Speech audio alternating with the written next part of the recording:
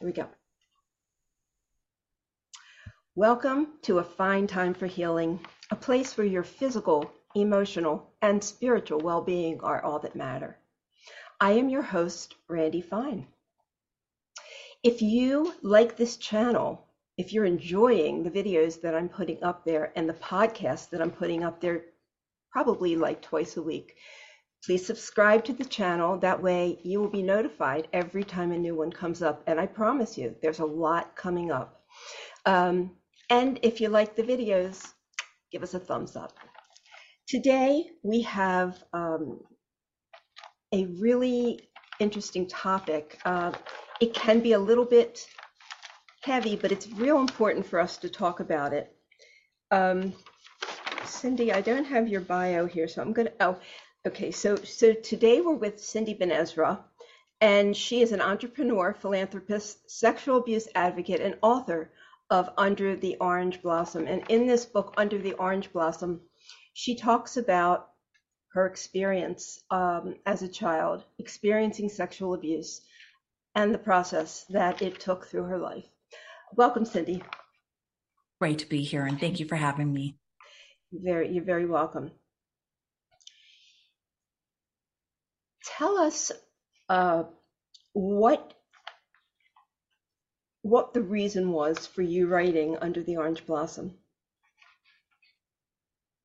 Well, I have to say this is something that I wanted to share always with somebody, but I never had enough courage, or I didn't have a voice, actually.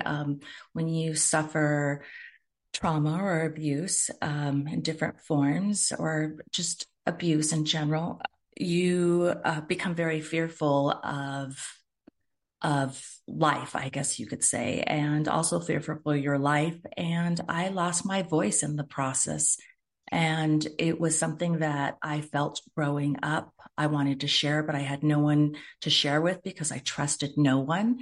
And after the abuse ended, it was always the secret that I kept, a family secret that was that I felt bound to keep. When you're growing in a dysfunctional family, you don't really understand that secrets don't really serve you, especially in this case. You don't know that until you actually step outside of it. Then you realize the damage that you hold in this.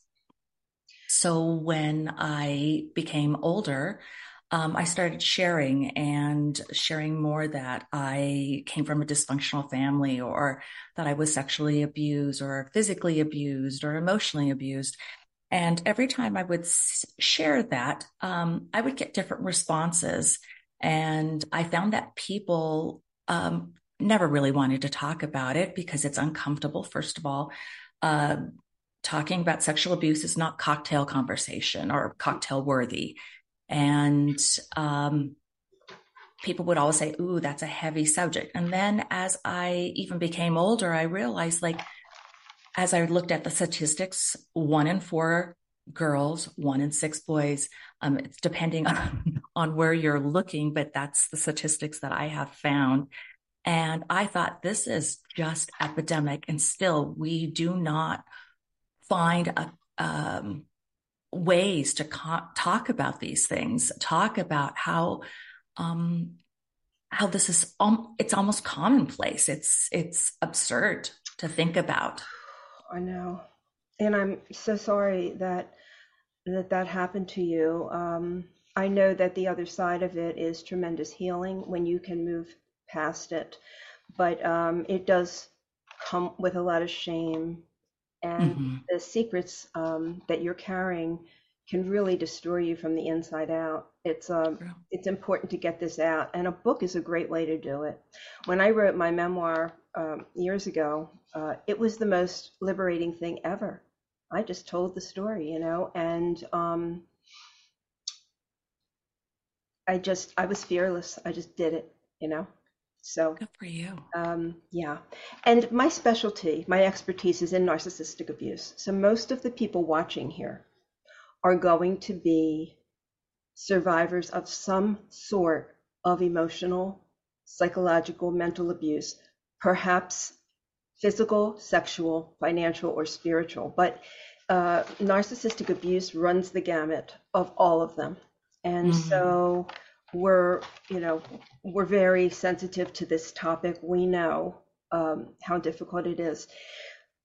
I also am a coach. I work with people who have been abused this way. And one of the things that I've noticed with clients who come to me who have had childhood sexual abuse is kind of what you said a few minutes ago. They're very, they don't trust. They don't trust. Right. And the trust varies. They could trust me one day and the next day really not want to say anything. So can you talk about that a little bit, why that happens?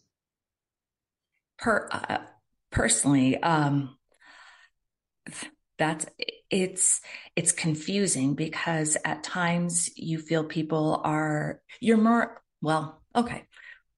When we wake up, it just depends how the stars and moons are aligned. We wake up and we're feeling more open. I think it's an individual thing, and it also has to do with how your day is going or how you're feeling.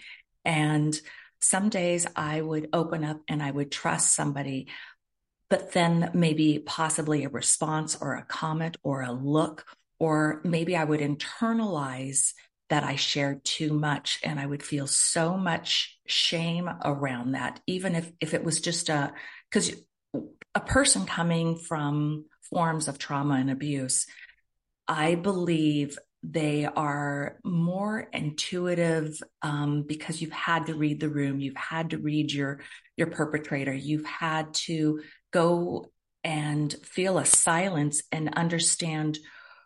It becomes this hypervigilance, and you have to look and read because you are always, it's like living in an ER room. You're just waiting for something to happen, and it's a constant fear. So when you are with another person and you share this with them, you're almost waiting for a feeling, you're looking for a body language or a signal that stresses, or maybe like your belief system that you are shameful, that this is a terrible thing, that you are ugly, that you are dirty, that whatever the name that you put on the label that you call yourself, you are looking for almost for those affirmations of the things that you don't want to be told, but you tell yourself. It's almost like you have the script about yourself in life, that you're not worthy to be loved, that you are a terrible person, that you're ugly, that you're stupid, or whatever it is that your parent may have told you. You carry all these little banners in life. And even though you don't want to believe it, it is a very deep-rooted script that you carry in life. And I think that's part of the reason why you're so cautious. Okay.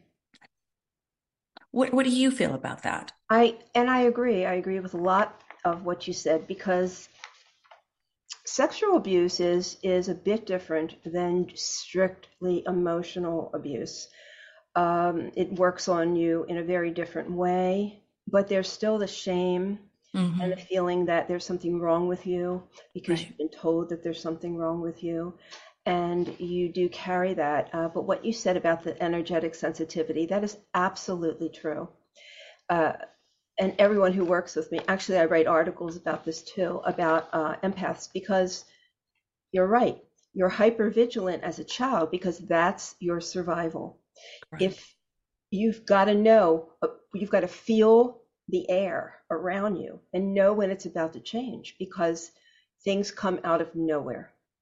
So that makes it even more difficult as an adult survivor to navigate this world, because now you're energetically sensitive and you're picking up feelings, emotions, moods, thoughts from other people when you're out. So it complicates the issue that you're trying to work on. Yeah. I think, and that eventually you realize, through my healing process, I realized that this was a great survival tool, that it saved my life. And also, I think through my teenage years, I think I realized too that it kept me out of trouble. So I look at it now and going, okay, yes, it was great. But however, when you become older and you're in the working field, and as you're going through your healing process, you also recognize that in a lot of ways, it's your detriment, that you have to let it go and not hold on to almost stop reading and just surrender and let it go, that you are going to be okay. You are in control of yourself. You are safe. You have survived. And you've lived through it. And I think that's sort of the one of the things that a lot of survivors kind of go through this epiphany, like, okay, I've come through it, and I could let some of these tools that have saved my life just they don't serve me right now. Exactly. And you're Mm-hmm. right, because the way that you adapt as a child is not going to be a healthy coping strategy, because as a child, you don't have that built into you. So your subconscious is sort of taking over and helping you survive this so you don't go psychotic, you know? Right. And so your subconscious steps in and it creates some way for you to deal with it, whether it be dissociation or uh, denial or whatever it is.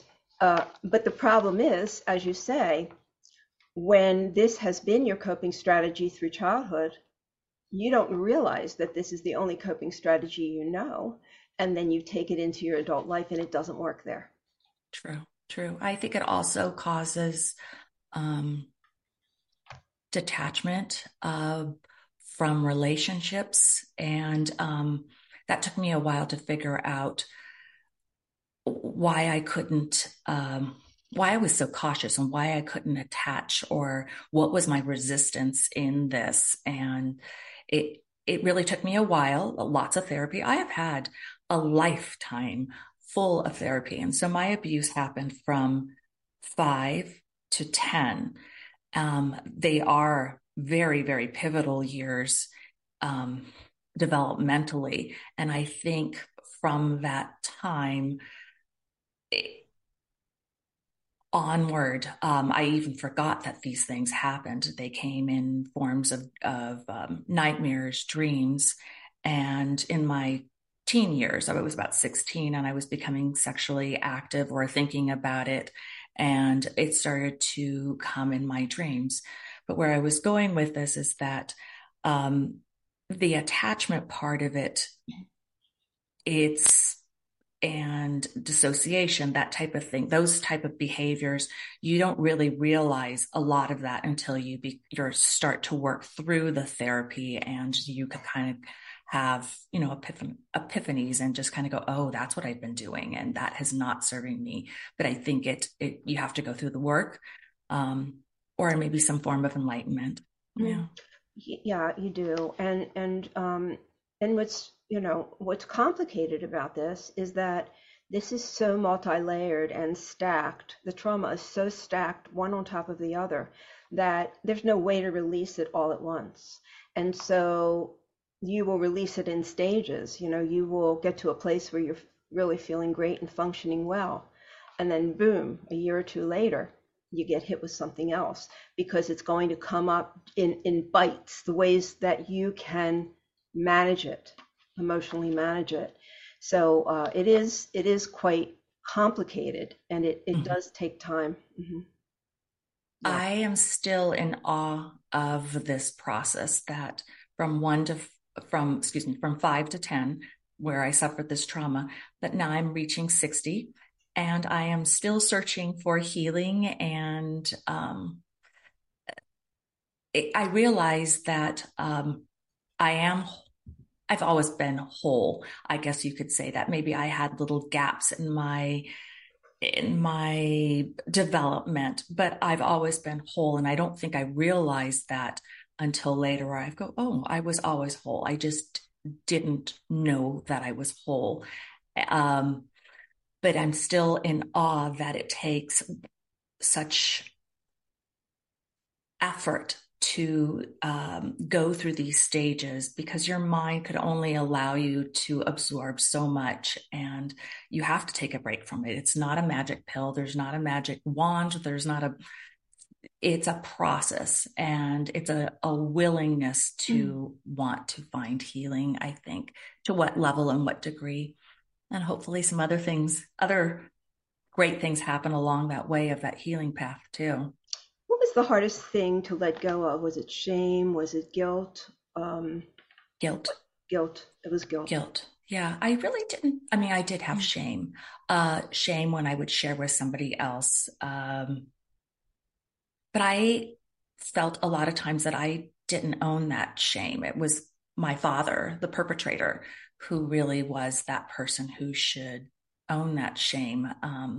But since he is a narcissist, he didn't own that shame. And that was a very hard spot in my life, and still is hard for me to understand that. But I do remember when I was 16 and I was having these nightmares, and I realized that I most likely had been sexually abused. And I confronted my father, and the way he said, "Did you read this? Did you see this in a movie? Did you, like, what is going through your mind? Like, oh, poor you. Like, you're delusional. You're the crazy person." And I remember looking at him and just looking at his blue eyes and staring across me and going through all these ranges of emotions. And I thought, oh my gosh, this is actually really true. And I think that's when I realized, like, my dad's ill. Like, he's like, he just won an Oscar for his performance of 3 different types of personality in there. And I just thought, I'm working with a crazy man, a psychopath. Like, yeah, it's hard to live in a kind of a household with a narcissist. Right. It is. I mean, and your father, he went that extra step. It's not typical for people with narcissistic personality disorder to sexually abuse or even physically abuse, because they have the power of the mind and they don't really need to do that. But there's in the cluster B disorders, there's also psychopathy, sociopathy, which are under the umbrella of antisocial. There's histrionic and borderline. And no one cluster B personality disorder exists alone. So there's always aspects of others. So when I hear about somebody who's a physical abuser, sexual abuser, something like that, then I know that there's antisocial there, because that's not a typical thing for a narcissist. So your father, and who knows what was stronger, because every psychopath and sociopath is narcissistic. Not every narcissist is a psychopath or a sociopath. So it's hard to say what the main disorder was, but it definitely had elements of narcissistic personality disorder. And with that, the hardest thing is that you never get validation. Never, never, never, never. And one of the things that I do with people as we work together is I work on them having self-validation, because it's all you've got. If you are, as a child growing up in an environment like you did, you were only as good as you were told you were in that moment. And right. And so when you get out into the world, you're looking for validation. Am I good? Am I good enough? Am I pretty enough? Am I doing this right? Is this the right decision? And it's very difficult to live like that as an adult. Have you experienced that, needing a validation? Yes. I have to say, my father is also a borderline personality. But I was very, very loved by my mother. So I do have memories full of validation and love. And I think because of that, everyone's process is different, but because of that, I didn't really suffer so much of that. But I understand what you're talking about. I think when it came to relationships in dating, that was a process. And that's mainly why I started looking into therapy very heavily before I started to date.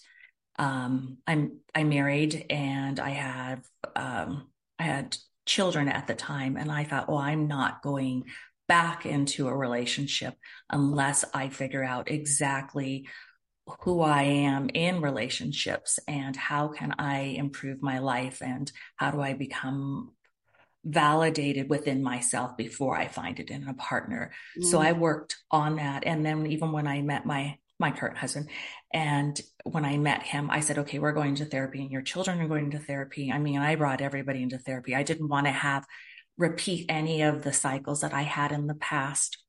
Mm-hmm. Yeah. Yeah, I mean, that's very wise. And what you said about it affecting your relationships, this is where it shows up in adulthood.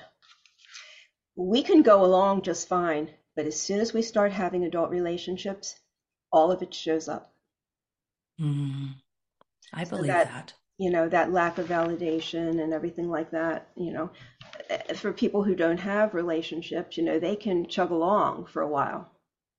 But the minute they try to engage with somebody on that level of intimacy, all the fears, all the insecurities, all the shame, all the limiting beliefs, they all start popping out, and it's very difficult. And I like what you said, because we can't bring a broken person into a relationship and expect it to work. Right. And we're not going to choose someone that's best for us. We're going to repeat patterns if we don't heal the past. I thoroughly believe that. I think, although this is interesting, I have to say, maybe you can help me with this. Um, when so here was I? Okay, I was 16. My father is a true pedophile. So when I became 10, my father stopped abusing me because I started to go through puberty. Mm-hmm. He also sexually abused other children in the neighborhood that I did not find out until I was an adult. Um, but where I'm going with this is that in this in this process of being an adult, I realized that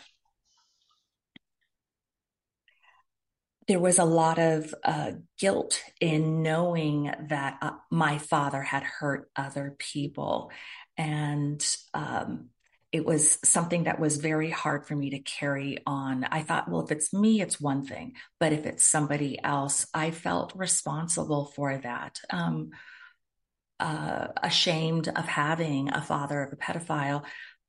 But I recognized that it was that I couldn't I still carry a little bit of fault and shame because I know how intense those feelings are. And I remember one girlfriend or friend, neighborhood friend, and she said, I got a divorce because what your father did for me, I can't carry a relationship. I could hardly be a mother. I'm just hanging on by my nails. And I have to say, when I heard that, I didn't cry because I wanted to hold space for her, but it was devastating for me to hear that. And I still feel terrible for her, guilty. And this was a long time ago. So it is just an awful process to have go through just in general. I could relate to everybody who has had a life of different forms of, mine was physical and sexual and mental and psychological. And I feel I have a lot of empathy and understanding for those who suffer. And there's so many people out there in this world that go through that. Yes. The only thing I can say about that is what I've learned in life. I'm a mom. I have two adult children, Mm-hmm. And they've always been my life, my world, and if they're happy, I'm happy. If they're not, I'm not, it's like that. But I've had to release a lot of that. Like when they're going through something, I will be there. But what I had to realize is that every one of us, and if you're a spiritually based, spiritual thinker, every one of us comes in with a goal and a trajectory of how we're going to navigate this earth school process. And we choose our lessons. And so when we try to compensate emotionally or feel guilty for what someone else is going through, it's really kind of useless because they're on a journey just like you are. And we each have to find our way. That's what we have to do. We have to find our way. So if we're hurting, because child abuse is huge, huge. I was reading, I can't remember what the percentage was, but it's something like 7% of American families are not dysfunctional. Not dysfunctional. Okay. So, I Wow. mean, everybody's got something that they're dealing with. Hopefully, it's not as horrific as what you went through, because that just destroys your soul, destroys the child. Mm-hmm. That's your Mm-hmm. identity. And narcissists objectify. And there you were. You were highly objectified. That was it. You were there for his pleasure. Right, right. Or, Um, yeah, his enjoyment or his entertainment or whatever it was he was Entertainment. getting from it. I believe that it was interesting too that there was a time, so I was 7 or 8, and I didn't know how to stop because I continued because so I'm going to give you a little background. So my father, um, he would tell me that if I broke my secret, that my mother would lose her home, that I would lose my neighborhood friends, and I loved my mother and I adored my sister. So he took the two things that had the most value in my life and said, I will hurt them. My mother was very fear-based and she liked her things. Let's just say that she was a very comfortable lady and she didn't work. She was a typical 70s housewife. And she liked her things. And she really, truly didn't believe that she could survive without on her own. And I used to plead with her and say, please, let's just go. Let's go someplace. I would live on the streets. And I think she just thought I was just absolutely crazy. But from here, it progressed after it was the fondling, it progressed more into pornographic pictures. And my dad would take me out of bed and start taking pictures of me. And I was basically clothed, but he would set up, his stage became so elaborate in these pictures. Over time, I don't even know how my mom didn't know. Maybe it was a form of denial. I believe that because I don't know. I have 4 children, and I don't know. I mean, I could read them from not even looking at their faces. I could read them from just behind, but maybe I acquired this tool that I could read my children from behind. But I really truly believe that most moms can do that.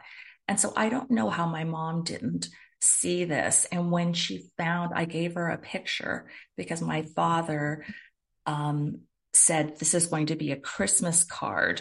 And it was me on a fur rug, buck naked, chest down, and my bottom out with Christmas presents around me. I really did. At this time, I thought it was so normal that this was going to be our family Christmas present or family Christmas card.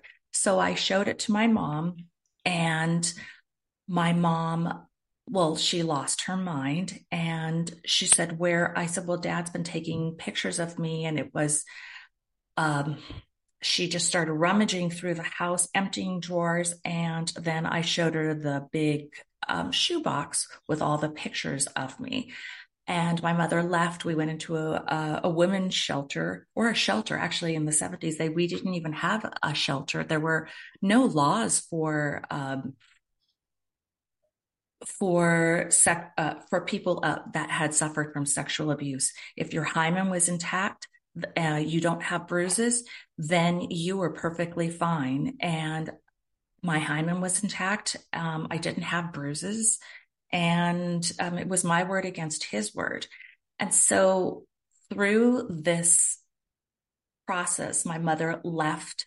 We were gone for a while, but my father promised to never do it again. And I got placed back in the household, and it became worse. Then I started suffering physical abuse, and he started controlling me through the physical abuse. And that's how I would run away. And that's how I found that I could only trust the trees where I would run away to the orchards. And I could only trust the trees because they had a responsibility of growing in the mud. I knew I could make it if these trees were growing through the mud, that I could make it, that in nature, that they had a purpose and they were there to serve one purpose. The trees were there to provide fruit. And so I thought, okay, I will have a purpose one day.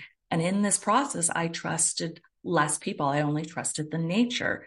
And that's kind of where I realized that that I was just a small cog in the wheel of life, and that I had a greater purpose, and that someday I would come through.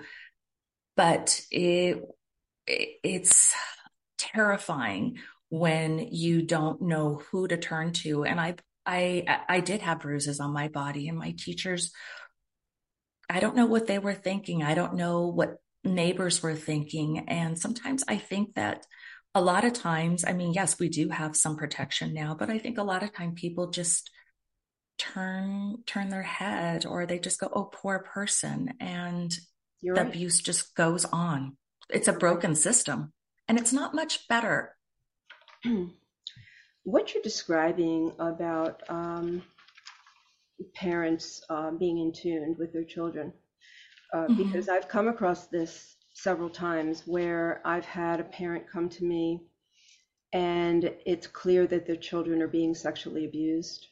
And they may not have caught them in the act, but every single thing points to it. The children have said it. There's just everything points to it. And they generally don't face it. And so that was very disturbing to me.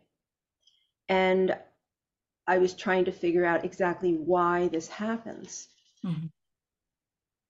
I think one of the reasons, and I can't really say exactly why it happens, but one of the reasons that it happens is because for a parent to admit that this is true, their world collapses, because there's your protector. They're supposed to take care of you. And to admit this means they've destroyed you too. And they can't face it. It's very difficult. So while you and I have children and we know every subtlety of Mhm. their words, their moods, and everything like that, and the expressions, um, we're not defending, we're not trying to protect ourselves against something horrific that's happened to them. And so what your mom did is fairly typical until it was really in her face, but also going back is very typical. And it's called hoovering, when they suck you back in, because this is what they do. And there's a whole way that they do it. And usually it's by apologizing, pleading, I'll be better, I won't do it again. It's very, very much. But your mother served what I call the enabling spouse role. Mhm. Yes, it's And true. in my book, Close Encounters of the Worst Kind, I have a whole chapter about the enabling spouse. Because if you have two parents, one is an abuser and one is passive, Yeah. they are enabling that other person to continue that behavior. And often it's because of their own fears and their fears for themselves in Mhm. these kind of relationships. Um, they feel like they can't live without this other person, even when a person is an abuser. And so their loyalty is always going to be towards the abuser first, because they're trying to save themselves and their relationship. And this is coming from a place of probably childhood or lacking or something like that. Right. And and this makes the enabling spouse not a very good parent, because when given, when push comes to shove, they're not going to stand for you. They're going to stand for them because that's their survival. So often that the enabling spouse is the loving parent, the one who we say, gave us what we needed. The truth of the matter is they didn't really give all that we needed, because what you need from a parent is emotional and physical safety. Sure. Everything springboards off of that. True. And Yeah. so if you're not emotionally safe as a child, it doesn't matter how nice or how giving or how loving or how many times she hugs you or says, I love you, or so forth and so on. She's really going to protect herself first, which is a sad commentary on It this. is. But it doesn't make them bad people, but eventually they get absorbed into the whole thing, um, and they lose their ability to think for themselves, and they become puppets. So that's I completely agree with that. I think I realized this in my teen years when I confronted my father when actually I tried to, I thought about, so I had suicidal ideation. And when I was having these nightmares and I was journaling and I could put all the nightmares together in splintered pieces. And I recognized that these were not nightmares. This was my life. And my dad was a petroleum engineer, so he didn't live with us later on in life. He would travel. We lived overseas, and he would travel to at the time it was Saudi Arabia and Iran, and he would travel back and forth. So I didn't live with him, so I had some separation from him. But when he came back, is when I would have these nightmares, and I couldn't figure it out. I knew I didn't like my father. I would never choose him as anybody that I would want to talk to. I thought he was very strange and weird, but that's all that I knew about my father. And that he was domineering. There was really, I really had no relationship with him at all. I would just avoid him. My sister was a lot more engaging with my father and listening to him. And unfortunately, I would just go, great, I'll let her talk to him. But when I had these nightmares and I had suicidal ideation, because I couldn't live with myself knowing that this was my life and I'm stuck in here. I felt like an alien stuck in this household. And how could this be my life? It was just, I just wanted my life to end because I couldn't handle the pain. And when I confronted my father and he went through this whole charade, I thought, oh my gosh, like no one's going to fight for me but myself. No one's going to come to my rescue but myself. And it was a very isolating feeling. And I remember I was extremely disappointed with my mother. I said, like, where's your backbone? Like, why aren't you fighting for me? And I was very confused during this time, and I fell into an incredible deep depression and kind of crawled into a hole. And I really tried to find ways of trying to come out and find myself again and find a reason. I remember holding on to this sort of like mantra, like, you're not going to win. No, you guys are not going to win. I'm going to win. And that was my mindset of a teenager, but it really kind of saved myself. And I think in that process, I started working on because I lived in Spain at the time, I couldn't go to the public library. We didn't have the internet. I remember trying to find things that gave me joy, and I started writing them down. Like, what are things that make me feel alive? And I started working with mantras to help convince myself that that I wasn't this monster. When I looked in the mirror, I would tape them up on the mirror and I would say them every time I'd go to the bathroom and brush them or find something inspirational and stick it up there and try to find something. And it was just becoming this evolution of how do I save myself? I would write, take a shower and I'd write in felt pen words that would own me, and I would like to wash them off my body. So I would write it on a piece of paper and bring it into the shower and watch them coming off and focus that these words were not owning me.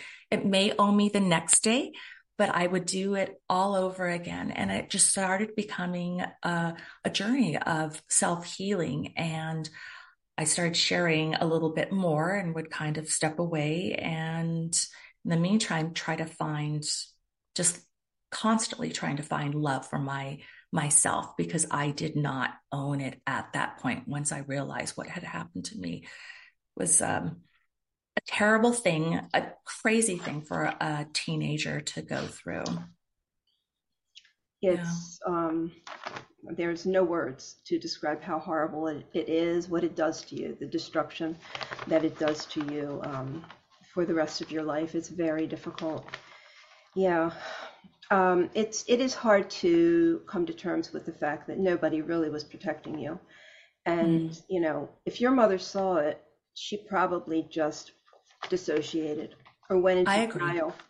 And, you know, denial is, people can live in denial for the rest of their life and not face things, because it can be very powerful.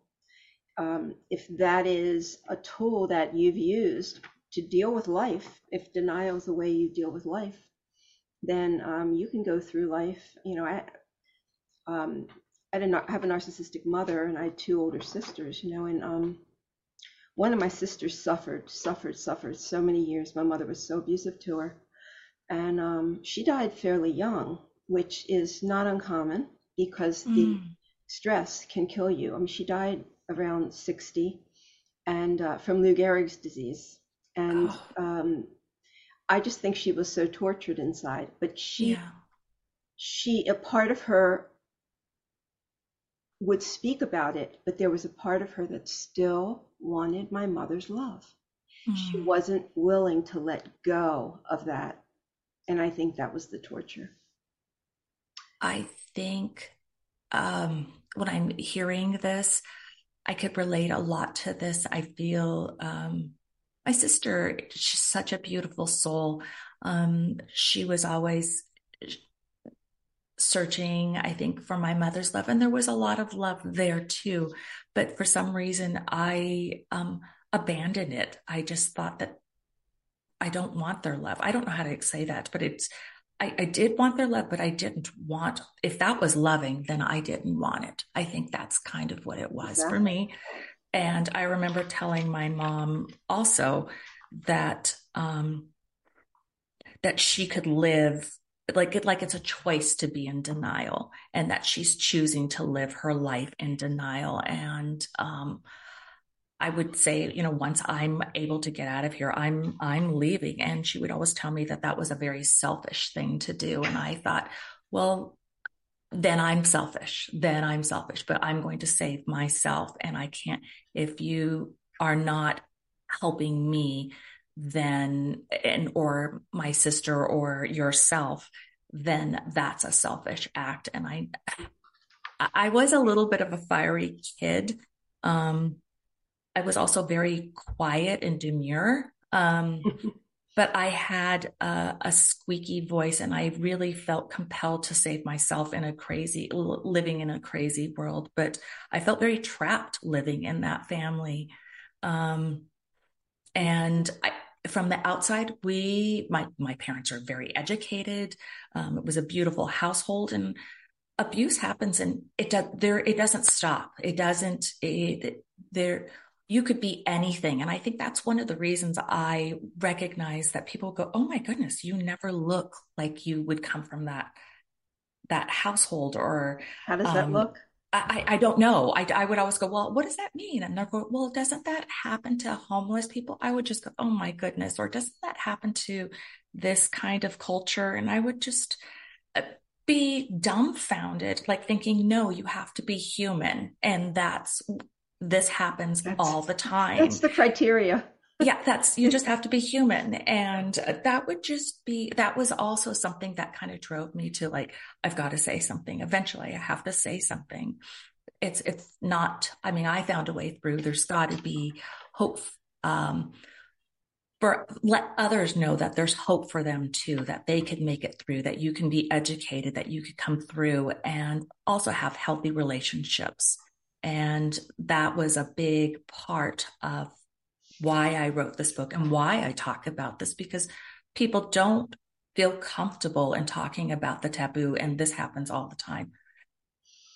All the time. I think there's a couple subjects that we don't talk about. And one is our sex life. And then also, I don't believe we talk about our financial life, our personal financial life. That's really private.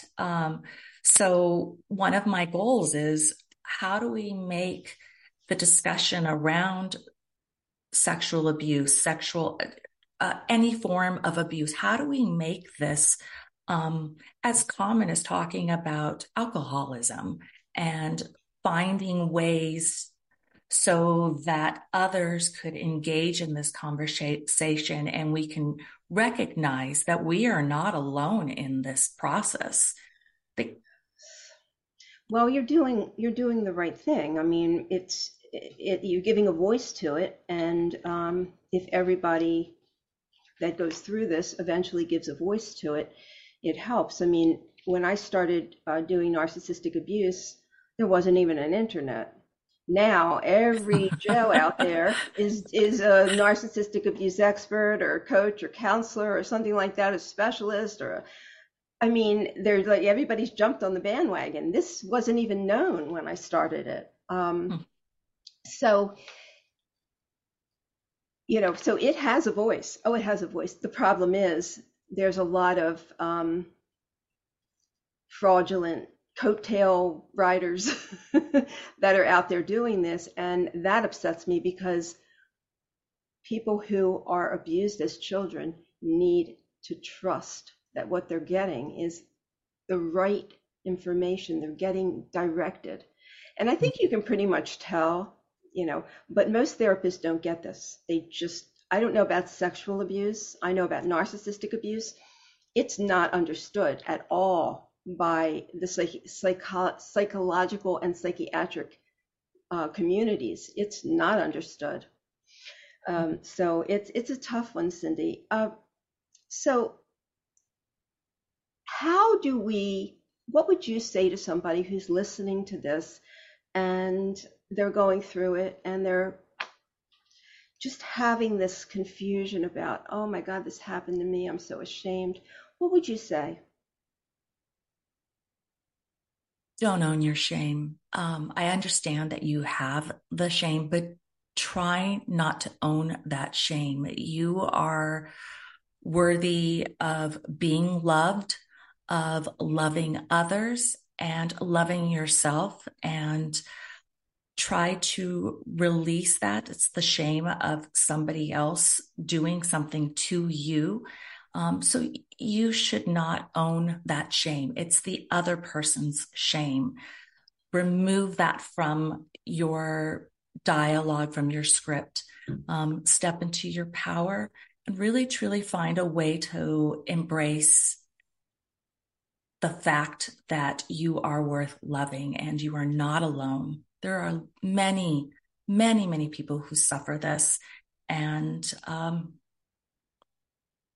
you're beautiful. It's a great message, and I wanted to say, you were talking about you and your sister, and in my experience, only one child rises up out of these situations.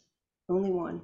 I mean, I can count maybe on 3 fingers the times where I've seen it where siblings unite. Generally, one has some kind of clarity, epiphany, strength, fire, whatever you want to call it, that pulls them out. It saves them. It allows them to go through this. But it's rare that all siblings will do that. Generally, they sort of sometimes they go in closer. You become Mm, needier and more dependent when you start to become independent. And interesting. yeah. So my last Uh, question for you is, one of the things that everybody feels when they go through this and they really can see what has happened to them is they want punishment, they want revenge, they want the person to hurt the way they've been hurt. How did you handle that? So, um, when I'm going to go back into my childhood, when I must have been around like 8 or 9, I wanted to kill my father, and we would have between my sister and my mom, we would have normal table conversations about how to kill my father. And we would joke about it. We would say, oh, maybe we could throw the toaster in the bathtub. You know, he's taking a bath now. And we would joke. But it made me realize like this, he's a problem and I need to take out my father. Like he needs to be gone. And I actually had, it's homicidal. Oh, how do you pronounce that? Homicidal ideation. And I actually thought about killing my father in revenge because I felt that this man was poisoning our household and he could not be stopped. And I brought in the butter knives into my bed and practiced stabbing my pillow. But I realized there were ribs and I didn't know how to get through that in the dark. I thought about poisoning him because I knew we had some rat poison in the cupboard high up in the garage. I thought about putting the poison into his coffee, but then my sister used to sip his coffee sometimes, and I didn't want to poison her. But I mean, I really did want to get rid of my father. And I started acting out violently, and I started to recognize that within this violence, I started hitting back. And I recognized that I was saying the same things that he was saying. I was hitting him, fighting just like him. And I had lost my mind. I had become the same monster that I was living with. Wow. And I thought, I am my father, and it terrified me. And in that process, I thought, well, okay, I hurt. Why would I hurt somebody else? That why would I hurt somebody else? And I thought, okay, he's the bully in the playground. I mean, I kept on trying to relate it to my childhood. He's the bully in the playground. And I thought, I have to work smarter and be smarter about this. And it's got to start with me. And I will not, I mean, I will defend myself, but um, killing him Right. was not the Right. solution. Yeah. And I couldn't share it with my parents, but so that's what I would say. You have to like make a conscious choice of how much revenge, like, and it's a toxic thing to get to that state. And I remember that I'm still fearful that actually we could all turn into these crazy animals. And then you have to realize like to what end, who do you want to be and who do you want to show up in life? You have to recognize what is it that you want out of life and who are you? And do you want to be this monster that you are trying to run away from? It starts to become a reflection of like, look at yourself in the mirror. It became a life goal of not becoming like him. Mm. Also, my sister, too, I have to say, we ended up becoming very close, and she's a therapist. And this is something that she really worked on, too. We didn't really find this until later on in life together, and we joined. And it was interesting. She handled things differently at the end with my father than I did. And it's okay. We always ended up in the same spot. Mm-hmm. And it was a willingness, I think, to be better, be greater than ourselves. Wow. So well said. Thank you. That was perfect. Yeah. I mean, even when we get away from our abusers, we still carry them in our head. and we've got to get them out of our head.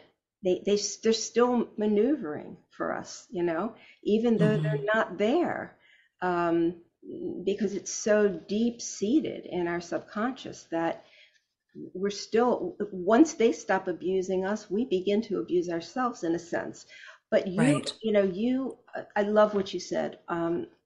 That's, I think that's very validating for people to understand that it's okay to have that rage. It's Hmm. okay to want to, you know, do something, hurt Revenge. that Yeah. person, revenge, Yeah. right? You know, as a matter of fact, just I'm going to be doing a retreat on divorcing a narcissist in October at a very, very nice place. And one of the things that we're going to be doing there, this place actually has hatchet throwing. So one of the pastimes. So we're going to have them bring pictures of this person, throw Hmm. hatchets at it. I think that could be. That. When I heard about that, I'm like, oh, hands down, this is the place. This is Oh, the that's place. But great. that's just one little part of it. But anyway, okay. So your book, Under the Orange Blossoms, Mhm. is beautifully written. And Cindy, where do we get this book? Um, Amazon, I think most people go to Amazon, but Barnes and Noble, any place that sells books, really, honestly, it's out. Also, yes, so it's Amazon. I would recommend Amazon. I think that's what most people go through, but it's Barnes and Noble. Yes. As long as it Hmm. has an ISBN number, anybody can order it, right? Exactly, Right. exactly. Right. Okay. Hmm. And do you have a website or do you work with people? I do not work with people. I have a blog. And It's where is that? www.cindytalks.com. And I always enjoy having responses. I recently just started this work. I am an event planner, but I'm kind of putting that on the side a little bit more. And I feel more passionate about this. This is a calling of mine to find and collaborate with others who are healers like yourself and trying to find a voice for those who have suffered forms of abuse and trauma and making this voice a louder one and finding a collaborative um, voice to find solutions and then also a place of healing. I think when we unite with others who I'm going to use it's not the best word, but I'm going to say as we feel broken to find like souls in this spot, then we realize that we are not broken. We have actually survived and we are whole. So I think that's a good place to be. And there's so many of people that, girls and boys, men and women, it stops at no gender. No, it doesn't. No, mm-mm, it doesn't, unfortunately. Well, thank you. Thank you for sharing your story and really giving us that initiative and incentive and inspiring us to maybe think about this in a different way, reach out for help, and you can heal from this. And Mm-hmm. I always say to people, I mean, this isn't just the thing that releases them, but um,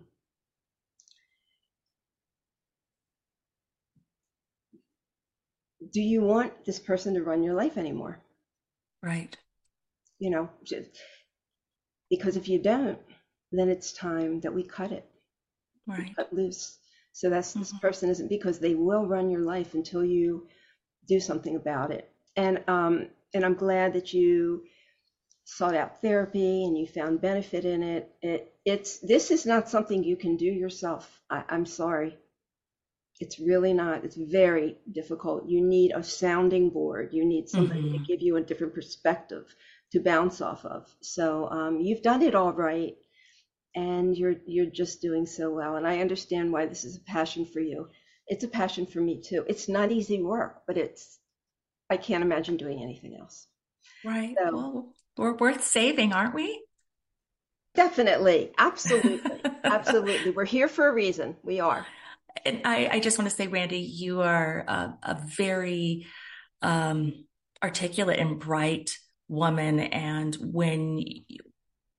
I love the way you put your thoughts in your words.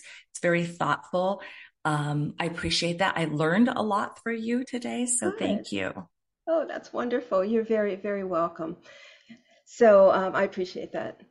So anyway, it's been wonderful. Have a great day, and just keep trugging along. Keep grabbing people. Make that train of sexually abused people heal. Let them all get together, and let's work on this problem. Thank you. Sounds Bye. wonderful. All right. Thank you. Lucky Land Casino, asking people, what's the weirdest place you've gotten lucky? Lucky? In line at the deli, I guess? Aha, in my dentist's office. More than once, actually. Do I have to say? Yes, you do. In the car before my kids' PTA meeting. Really? Yes. Excuse me, what's the weirdest place you've gotten lucky? I never win and tell. Well, there you have it. You can get lucky anywhere, playing at LuckyLandSlots.com. Play for free right now. Are you feeling lucky? No purchase necessary. Void where prohibited by law. 18+. Terms and conditions apply. See website for details.